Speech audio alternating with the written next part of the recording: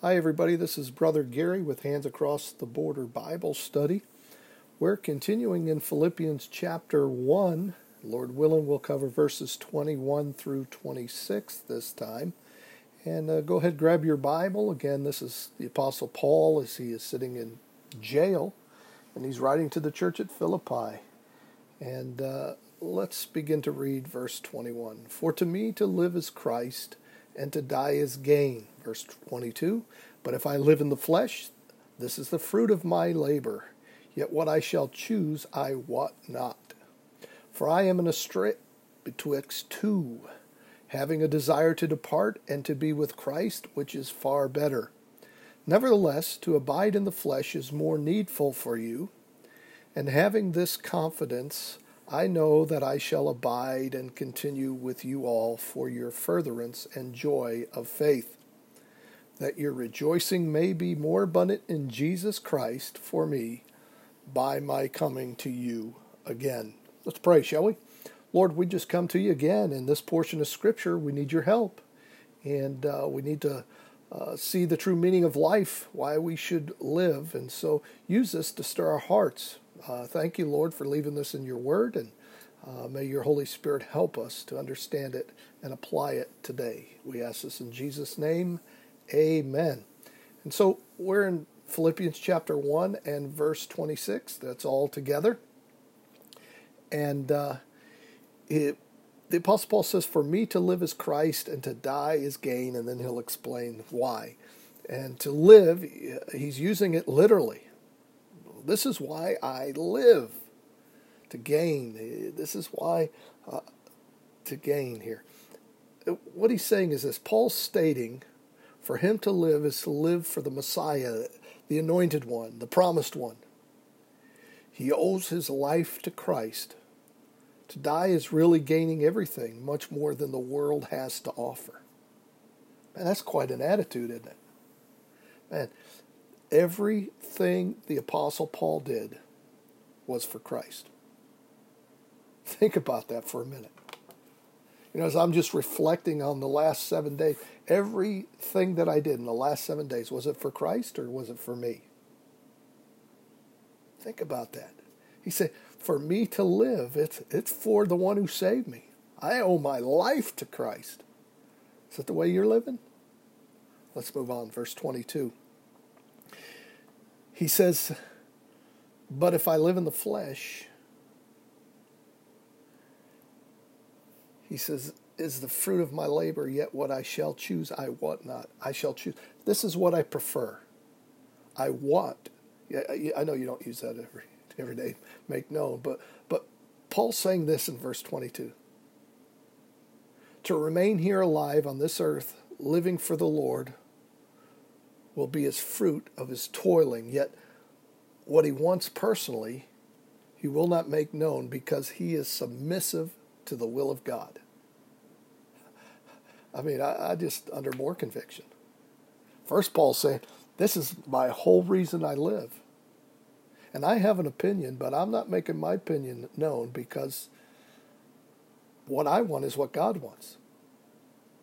Is that the way you are? You run around, this is my opinion, this is why, this is all of this. I had to deal with that recently. Someone telling me, well, I believe this, and this is why I'm doing this. They had no Bible answer for it. It was all tradition. And so they were picking tradition over truth. Why do you do what you're doing? Is it because you want to? It's all about you? Or is it, I'm living my life for Christ and his will? Wow. Verse 23. He says this, I'm in a strait. I'm in a place where it's compressed. I'm in this, it's holding it together. I'm in this place because I have this desire, this longing. Or verse 23, I'm in a strait here. I'm in this compressed place because I have this longing. I want to depart and to be with Christ. Why? Because it's far better. It's a greater advantage. Paul was being torn apart because of his longing to be with Jesus Christ, which is greater than being on earth. That's the way we ought to be. We ought to be. Man, it's tearing me apart. I want to be with Jesus, but I don't want to do anything against his will. And if that means me staying here, then I'm staying here because my life's for him. Verse 24. Here we are. Nevertheless, to abide, to stay over, to tarry here is needful. It's necessary. Paul is saying, although he's longing for heaven, it is more necessary that he tarry for the time because it will help them. You see, that was God's will for Paul. Paul, it's not your time yet to come to heaven. Be with me. I need you right where you're at. I've placed you there. Do what you got to do. That's what we need to understand. Man, I want to go to heaven. I'm sure you do too if you're really saved. And we go through hardship in life. But that may be God's will for us. So we can bring him glory. Verse 25. Verse 25. He says this, and having this confidence, I know that I shall abide and continue with you all for the furtherance and joy of faith. He's confident. He's convinced. Paul's convinced that he's there for the progress, for what? The joy, the cheerfulness, the faith, the persuasion, the moral conviction, the truthfulness of God.